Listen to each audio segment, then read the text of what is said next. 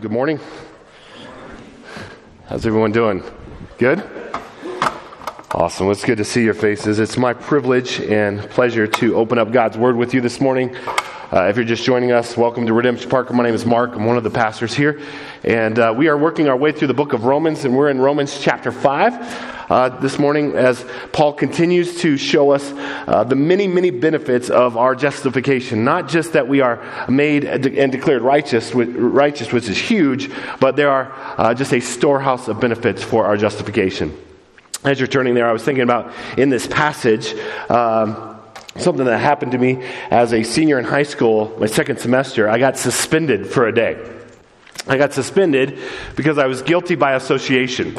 We were in our cafeteria, and my friend, Taco Bell was in our cafeteria. So they were running a promotion where if you got enough stamps on your taco card, you got free tacos. And so my friend thought, if I get the stamp puncher, that's unlimited tacos. I mean, that's the logic that was going through his head. So he stole the Taco Bell punch and came and sat down with me. And shortly after that, the authorities came and they took us in. And so that great courtroom of the principal's office determined that he would get a week of suspension and I would get a day. And I was like, what? I mean, I knew about it, so I probably deserved the day. But actually, it was the best day. I mean, the best day of high school. We went fishing up in the mountains. It was awesome. And so I loved it. But I was thinking about that, just being guilty by association, how if the stakes were a little bit higher, like if I was a good student and magna cum laude was on the line or something like that, or even more than that, like there was a real crime that was taking place. I mean, I guess that was a real crime.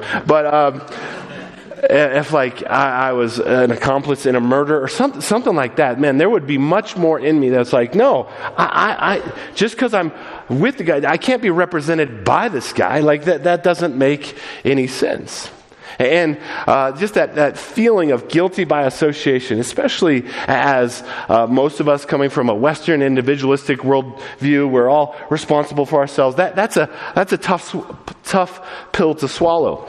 But as we look at this passage today, there's going to, when you start to feel the angst in that, and you feel the tension in how can another represent me, there's going to be some obstacles that we have to overcome if we're going to see that the purpose of this passage is Paul's continuation from last week to show you the amazing treasures, the jewels of the gospel. But as I've already said, there's some obstacles, even cultural obstacles, for us to kind of overcome, deconstruct first before we can understand what's going on here. So let's put it on the other side here. Have you ever wondered, if you're a follower of Jesus, have you ever wondered how is it possible that a Jewish man 2,000 years ago would face a trial, a condemnation, execution, die on a hill outside of Jerusalem? How is it possible that death was significant, not just then, and not just to his friends and family, but we sing about it here, the most significant event in human history. And it affects me. It doesn't just affect me, it affects you. How can his death, and as we wrestle with that, we think, well, it has something to do with him being truly God and truly man. It has something to do with his perfect life, but still, does that really make sense? How is it that his death could be in our place? I hope you have wrestled with that. Because when you wrestle with that, you can start to begin to understand what Paul is getting at here. It doesn't, in our system, it doesn't really make that much sense. You may have heard like illustrations before where there was a righteous judge, and because he was righteous and he also loved his son, but one day he found his son on trial before him, and because he was righteous, he declared him guilty and gave him the penalty, but because he loved his son, he came down from the bench and took off his robe and paid the penalty for his son. And we're like, oh, that sounds nice. But that would never happen. How is that possible? Or imagine in this courtroom where a man is convicted of murder and sentenced to death row, some really, really, really righteous person comes and says, Your Honor, I would like to take his place. They'd be like, no, you don't take his place. Well, No, I would like to exchange my life, my perfect life, for this murderer's life. In fact, not just his life, I would like to do it for everyone on death row. And in fact, not just everyone on death row, everyone in the entire criminal justice system, I would like to just exchange my life for all of them. Can you let them all go, please? No, more than that, everyone who will ever commit a crime and just kind of look to me as their substitute, then I would like to let them all go. You start to feel like, this seems disproportionate. It seems like it doesn't, how in the world does that work? I hope you have wrestled with that if you're a follower of Jesus. So that's an obstacle we have to overcome. The other one is because it comes through our fiercely Western individualistic eyes as we look at this passage. I've already said this passage was meant to encourage you. But when it first lands on our hearts, for most of us that are from the West, it discourages us. We don't like the idea that someone else represents us. Someone else's good work or bad work is somehow in our place. We want to stand or fall on our own. But even in our Western individual world, there are moments where it is clear that someone or something represents the whole. So take sports, for example. If you're watching your favorite team and your favorite player commits some dumb foul, be it in football or basketball, you might yell and scream at that player, but the penalty falls on the whole team. Like, the coaches might get angry, the fans might get angry, but the penalty doesn't fall on the player. There's still going to be a technical free throw shot, or there's going to be a 15-yard unsportsmanlike conduct penalty applied. So we get it in there. But what if it's not just the coach that represents or an individual player's action? What if it's a fan? Have you ever thought about that? Rick reminded me this week that there's a couple of incidences in baseball where this happened. 1996 in the ALCS, the Yankees were playing I believe it was the Florida Marlins. Baltimore Orioles. See, I don't know who's AL or NL. But nevertheless, Derek Jeter hits a shot in game 1 of the series, and it goes. The crowd is cheering, and it goes so all the way to the wall, but about a foot short. But that's okay, because 10-year-old Jeffrey Meyer sticks out his glove and reaches over as the Oriole outfielder is about to catch it, and he takes it from him. And the umpire comes in, rules it immediately. It's a home run. The crowd goes wild, and they're like, yes, we win. They would go on to win that and win the World Series that year. But this kid is celebrated as a hero. He's put on the shoulders of he's going around. They're like, this is awesome. This kid is amazing. He's a hero in the city of New York for just taking that in, and his one action affected not just the team, but the whole city. Now, if you're a Baltimore Orioles fan in that moment, man, you don't like that. Or fast forward to 2003, the NLCS. 95 years it had been since the Chicago Cubs had won a World Series, and they thought that maybe this is the year we break the curse. Maybe this is it. And so they're up 3-2 in the series. In fact, it's the 8th inning. They're up 3-0 in the 8th inning. And this shot by Florida Marlins, is that right? Okay, so he hits it. I'm not a baseball guy. Let's get LeBron in here. Okay, he hits a shot. It's a pop fly. It's coming towards the wall, but Moises Alou is running over. He's got a beat on it. This is in Chicago. This is going to seal the deal. Top of the 8th, and as it's coming down by the fans, all the fans would do what you and I would do. They start clamoring for the ball. It just so happens to come right to a guy named Steve Bartman. Lifelong Chicago Cubs fan. Loves it. Front row. Ready. This is a moment. The break of the curse is here. And so he reaches up and he knocks the ball away from Moises Alou, who would have got the out. The fans start screaming at him. They're spitting at him. They're throwing. The security had to come in and escort him out. Moises Alou loses his mind. He's like, I would have had this, would have been out. The Cubs lose their mind. The pitcher loses his mind. They give up 8 runs in that inning. They lose, series tied. They lose the next day. they lose. They don't go to the World Series. Steve Bartman, lifelong Chicago Bears, probably also that. Chicago Cubs fan, is seen as the villain in the whole city. He has to move out of his city because he was so infamous. One action affects the whole city. And when you watch these videos on YouTube, you can see them. The comments are, man, just how unfair that is. That the action of one could affect the many. But even in our culture, there are other incidences where we have this kind of representation. We have a representational democracy, for example. We vote, and those that get the votes go and are meant to represent us. So if you're an American, that's true. But there's been this phrase, maybe you've said it, and if you did, I'm about to call you dumb. But there's this phrase where it doesn't matter on what side of the spectrum politically you're on, because it's happened on both, where someone gets elected as president, and then the other side says, "Not my president." And I say, "Are you an American?" "Yes." "Well, then you're dumb, because that is your president." He represents us. Whether you like it or not, that is your president. Are you a Christian? You should pray for that president, by the way, FYI. And so we say, "Not my president." No, because we don't like to be represented. But Paul's going to show us that in this passage we can either be represented by one kingdom or the other. We all start being represented by one kingdom, but there is good news. There is another king and another kingdom that you can be represented by. But in fact, it is good news that Adam is our representative, and we'll see that in a moment, even though we don't like it, because it lays the foundation for the second Adam, Jesus, to be our representative. And this is why his death on the cross can spread to all that would come to him. So this passage, Romans 5, it's short, but it's theologically dense. It's thick.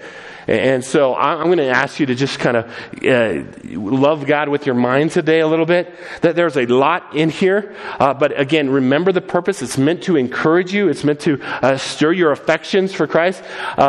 If I can cover 3 theological terms that maybe you're familiar with, maybe not, in this thing, then I've succeeded. I'm going to skip over a lot, so you might have more questions than answers today. But there's 3 terms. I'll put them on the screen here. First one is federal headship, original sin, and active obedience. Federal headship, original sin, and active obedience. So I was talking to my girls last night, and I said, "You guys know what federal headship is?" And Zoe says, "No, I don't, but it sounds like something I wouldn't like." And I was like, "Well, you're partially right, but I want you to come to love it, actually, by the end of the sermon." And then I said, "You know what original sin is?" And they gave the right answer for that, so I was happy about pastor kids there. And then active obedience. And so we'll kind of cover those things here. Again, this is a comparison of the tale of 2 Adams is where Paul is going to go here this morning. He wants to compare and contrast and lay the foundation for some gospel joy for us. So let's look at it together. Verse 12 of chapter 5. He says, therefore, in light of everything he said last week, and I hope you were here last week. In fact, Romans, if there is a series that you should prioritize showing up at church, little plug, it's this one, because they build on each other. And if you miss one, then you could miss some significant steps on the process. But he says, therefore, in light of all that he said in the benefits of our justification, he says, just as, so he's going to make a comparison. He says, therefore, just as sin came into the world through one man, and death through sin, and so death spread to all men because all sinned. And then in your Bible, there's probably a dash there because you would think he would conclude his thought. But he has to stop for the next 5 or 6 verses and just unpack that a little bit. He's going to conclude his thought in verse 18. So he'll come back to that. But he basically points us to Adam and he says, look, just as Adam's sin unleashed just a torrent of sin in the world, it came to Adam, came through Adam, and then through Adam came death, and death spread everywhere. Adam represented all of humanity. We'll talk about that in a moment. It says, for sin indeed was in the world before the law was given, but sin is not counted where there is no law. Yet death reigned from Adam to Moses, even over those whose sinning was not like the transgression of Adam, who was a type of the one who was to come. So in my Bible, I underline a type of the one who was to come. What Paul is saying is Adam, in some way, shape, or form, is a precursor, a signpost to Jesus. Now, that should sound a little bit alarming. It's actually going to alarm Paul a little bit. So he's going to first show us all the ways that he's not like Jesus, just in case there's any confusion there. But what I want you to see is that he was a type. That there are really two Adams. There's the first Adam in the garden, and then there's the second Adam. The first Adam had one command: obey me in this, and you will be blessed. But we know the story. We know what happened. And what Paul is saying is that he represented us. There was a federal headship in Adam that represented you and me. Say, well, okay, what does he really mean? Does he just mean that we're all like Adam? Like Adam sinned, and then we sin, and then in that way we're like our first father? That's not what he means. That's true, but that's not what he means. What he means is that Adam was our federal head. Hey, look at verse 12 again. It says, just as sin came into the world through one man, and death through sin, and so death spread to all men because all sinned. Now I don't do this very often, but I remember a professor in seminary tell me this, that in the Old Testament, in Hebrew, it's a poetic language. So the theology is built into the poetry or the narrative. So you follow that and you get the theology. But in the New Testament, written in Koine Greek, it's a technical, like an engineer's language. So the theology is built into the specifics of the grammar and the words and the very, very details of every word. And sometimes that becomes very, very important. When I was learning Czech, we learned the Czech had, for example, in their nouns, 7 cases for every noun. So that meant every noun that you said, there was actually 14, whether it's plural or singular, there were 14 different ways to say the word. And depending on how you ended the word or started the word, it had completely different meaning. And I was pretty good at memorizing the root word. I could cram words into my head. I was terrible at putting them into the right tense. And so I couldn't communicate that very well. But my wife, and my children, because they went to school in the Czech schools, they just innately knew, like, I'm going to put this ending on here when in this circumstance. I never got that. But I'd be out with my wife, she'd be speaking in Czech, and she'd be like, Mark, what's the word for this? And I'd give her the word, and then she would conjugate it and make it good. But I couldn't do that. The same thing in Greek, that there are 7 tenses for the verbs. So depending on the tense of the verb, it means something different. So we could say that what he means by this is that we are all just like Adam. We all sin. And that's true. We've all ratified Adam's decision 1,000,000 times in our own life, but that's not what Paul is saying. And if Paul meant that we are all like Adam, he could have used something called the perfect or, the perfect or the present or imperfect. I forget my Greek now. The present or the imperfect tense. But that's not what he uses. He reaches and uses a very specific tense. He uses the aorist tense. So those of you that know some Greek, the aorist tense always points to a single past action. Always points to a single past action. So read that again in that line. So death spread to all men because all sinned. So in Adam, when sin entered the world, you sinned. I sinned. And again, there's something in us that raises up and says, no, that's not fair. But it lays the foundation for the gospel. You wouldn't be the first to say it's not fair. Pelagius was a 4th century monk from Britain.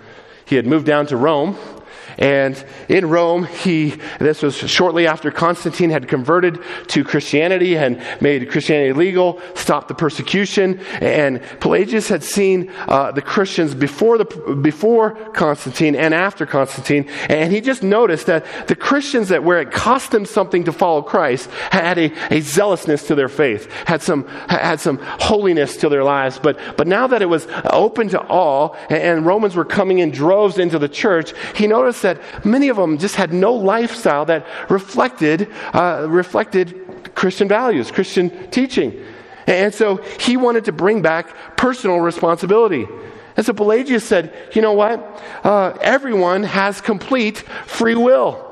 In fact, no one is born with sin. No, everyone is born like a blank slate. And if you do it right, and you must do it right, you can earn your own righteousness. You can make your own way to heaven. Now, if you've been with us in the book of Romans at all, you should know that is heresy. That is heresy. If there was any free will, it was destroyed in a sense in the garden. When sin entered into the world, Adam became a slave to sin and all of his generations thereafter. And so, thank God for church history, a man by the name of Augustine stepped up and he said, no. Romans chapter 5. And he points out, he says, we were born in sin. We are by nature children of wrath. We all have this bent. There's a crookedness. And Augustine says, you have free will insofar as your free will. Your heart will always choose what your heart wants. But the problem is, in a fallen world, with sin nature, with original sin standing, your heart wants rebellion. Your heart wants the things that are not of God. And so we always are choosing what are the ways that we can rebel. He points to Jeremiah and says, God needs to give you a new heart. God needs to give you a new mind. God needs to put a new spirit within you. And so Augustine says, listen, what we need is not trying harder and choosing the right way and earning our way to heaven. What we need is the gospel. What we need is his righteousness and not our righteousness. And so Augustine sets the church free from that bondage. But Pelagianism finds its way in the church all the time. This is why, as a pastor, I would hope that you guys would study some church history. Because there are so many church movements that people are like, hey, I think this, and this sounds good, and this applies this appeals to our kind of American individualism. And we could stand on the shoulder of the giant Augustine, or we could try to just be like, well, that does sound good. No, we have no righteousness in ourselves. We are born into sin. Adam was our head, and in him we all sinned, aorist tense. No one is born clean.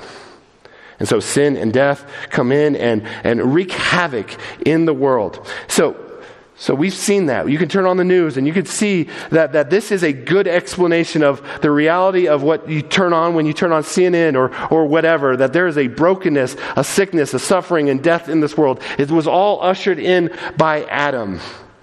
So Paul's going to compare and contrast. He's going to start with, just in case you think too closely of Adam and Jesus, he's going to start with some contrasts. Verse 15, he says, but the free gift is not like the trespass. He's going to compare the free gift. This is the gospel, what Christ did for us in his life, death, burial, and resurrection, compared to Adam in the garden, his trespass. He says, but the free gift is not like the trespass. For if many died, though through one man's trespass, much more have the grace of God and the free gift by the grace of that one man, Jesus Christ, abounded for many. So he's comparing. In Adam, there is trespass, but in Christ, there is a free gift. No strings attached. Verse 16, and the free gift is not like the result of the one man's sin. For the judgment following the trespass brought condemnation. But the free gift following the trespass brought justification. So the results are condemnation or justification. Verse 17. For if because of one man's trespass death reigned through that one man, much more will those who receive the abundance of grace and the free gift of the righteousness reign in life through the one man, Jesus Christ. He says, In Adam, there's trespass. In Christ, there's a free gift. In Adam, there's condemnation. In Christ, there's justification. In Adam, death reigns. In Christ, righteousness reigns. In Adam, judgment is deserved. And in Christ, we get undeserved grace. Did you also notice some of the language? It was always, there is more in Christ. Much more. Abounding. More. It says, don't confuse Adam and Jesus in that. Where are they comparable then? Well, Paul picks up his thought from verse 12 back in verse 18. It says, therefore, as one trespass led to condemnation for all men, so one act of righteousness leads to justification and life for all men. Now the question might be, when he says all men, does he mean all men? Is he teaching all of a sudden universalism? But again, this is where context matters. The very previous verse talks about much more will those who receive the abundance of grace. So he's not talking about that. 55 times in Romans, he's going to either use the word pisteo or pistis, belief or faith. And he's going to say that the importance is trusting in Christ. So he's not talking universalism. He's just saying that the power of the cross is sufficient for all men, for those that come to him. Verse 19, for as by the one man's disobedience, the many were made sinners, so by the one man's obedience, the many will be made righteous. The reason why it's such good news that Adam was our federal head, even though we don't like that, my daughters, again, last night at the dinner table last night, were like, I don't like Eve. She's terrible. Can't believe what she did. And I said, well, would you do better? No, you wouldn't. These Adam and Eve were created to be your representative. They were created without sin, and they still sinned. But the fact that God works in the idea, the concept of federal headship in Adam is actually tremendously good news, because it opens the door that we can have a different federal head. We can have someone else represent us, and not just us, but the whole world, all that would turn to him. This is what Paul is getting at here in headship of Jesus. This is what he said in this last paragraph. For as by the one man's disobedience, the many were made sinners, so by the one man's obedience, the many will be made righteous. There's two kingdoms. What he says, where there's a comparison, is that each Adam represent a vast swath of humanity. You're either in the kingdom of Adam, where sin, death, sickness, disease, and suffering reigns, or you've been brought into the kingdom of Christ, where righteousness, grace abound. Look at verse 20. Now the law came to increase the trespass, but where sin increased, grace abounded all the more. That word grace abounded would be literally translated, grace superabounded. He's just saying, even though as far-reaching, as devastating as Adam's sin is, and we all feel it, we all suffer, we all have sickness, we go to funerals, we see the far, huge impact of Adam. He says, Christ is more. That there's more in Christ. This is the beauty of headship. So take basketball, for example. Say you go to a game and they pull you down out of the stands and say, hey, we're going to give you $10 million if you hit this three-pointer. You're like, yeah, let me have it. However, if you miss it, you have to do the rest of your life hard labor in Siberia. Stakes have just increased quite a bit. You're like, well, yeah, I don't know if I can hit this shot. Maybe I can hit this shot. They're like, well, it's okay. I heard this illustration this week by a preacher. He said, now imagine in that moment, they said, well, we're going to bring Steph Curry out, one of the NBA's best three-point shooters in history, and he can take the shot for you. I mean, in that moment, who are you having take the shot? Are you going to do the $10 million, or you have Steph Curry? And said, this is headship. But then I thought about it. Actually, no. It's better than that. It isn't just that. It's both worse and better than that. Because the reality would be more like, hey, actually Adam already took the shot for you. He bricked it so bad, he bent the rim. No one's going to hit a shot. No one can hit this shot. You're like, oh, great. But it's okay. Actually, there's a second Adam. Jesus came, and he hits every shot he takes. He alone can hit the shot. In fact, you don't even need to have him come and hit the shot. He already hit the shot. So if you want that shot to count for you, just say, yeah, and you go this way. And we're like, yeah, I would take that. That's the shot. I want the shot that's already been shot. It was hit every time. Like in that case, we would celebrate headship. Yes, we're like the Yankee fans with Jeffrey. Yes, Jesus hit the shot. But there's something else, the last word that I had on there that I want you to see in here, that's just that Paul wants to encourage us with. And I'm encouraged by it because I'm not like this. It says, for by the one man's disobedience, I look at my life in the time of a confession of sin, I'm like, man, there is still this current of disobedience in my heart, my mind, my soul. But for the one man's disobedience, the many were made sinners. So by the one man's obedience, the many will be made righteous. This is what theologians call the active obedience of Christ. And this is beautiful. This is a matter of life and death. When you read the Gospels, you're not just reading the story of Jesus. What Paul is getting at here is, if Jesus is your head, you're reading your story. When Jesus comes from heaven in glory and takes on flesh and he starts his ministry, he goes and first gets baptized by John. Why did he get baptized? He says, well, it's to fulfill all righteousness. Why? Not because he needed righteousness, he had righteousness, because we needed righteousness. And as he comes out of the water, well, what happens? The Father's voice booms from heaven and it says, this is my beloved Son, with whom I am well pleased. When you read that, brothers and sisters, because of the act of obedience of Christ, that voice that booms is saying that over you. This is my beloved son or daughter in whom I am well pleased. When we stumble and fall, Jesus never stumbles and falls. When we're unfaithful, Jesus is faithful. Adam is given one command. If you obey this command, you will be blessed.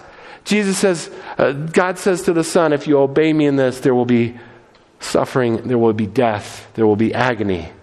And he chose to obey. When Jesus goes and feeds the 5,000, you fed the 5,000.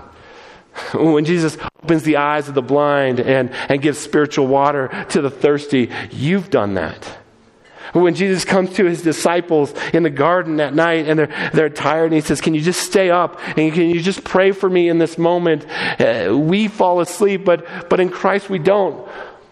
Christ says, Father, your will be done. And he gets up and he walks in that will. And we get up with him and we walk with him in that. And when he goes to the cross and he pays the penalty for our sin and exchanges his life for ours because of the active obedience of Christ, all of his meritorious good works get credited to our account. So you didn't just need to be forgiven, you needed to have all of his goodness. J. Gresham Machen, who was the founder of Western Theological Seminary in Philadelphia, just loved this doctrine, the active obedience of Christ. On his deathbed, he sent a telegram to his friend. These are his last words. He says, I'm so thankful for the active obedience of Christ. There is no hope without it. I'm so thankful for the active obedience of Christ. There is no hope without it. He knew that in Christ, all the meritorious work of Christ would be applied to him and that God the Father would have to let him in and enter into the glory of the kingdom. So, how are we to respond to a passage like this? I think, again, this is meant for our good news. This is meant to let Christ reign, renew, and restore us. Though Adam's sin is devastating and far-reaching, Christ has more power to save than Adam's ability to ruin. We just see this in this passage time and time again. The second Adam's better. The second Adam's impact is more. What Adam did can be overturned. What Christ did can never be overturned. Once you leave that kingdom for this kingdom, you are in for good.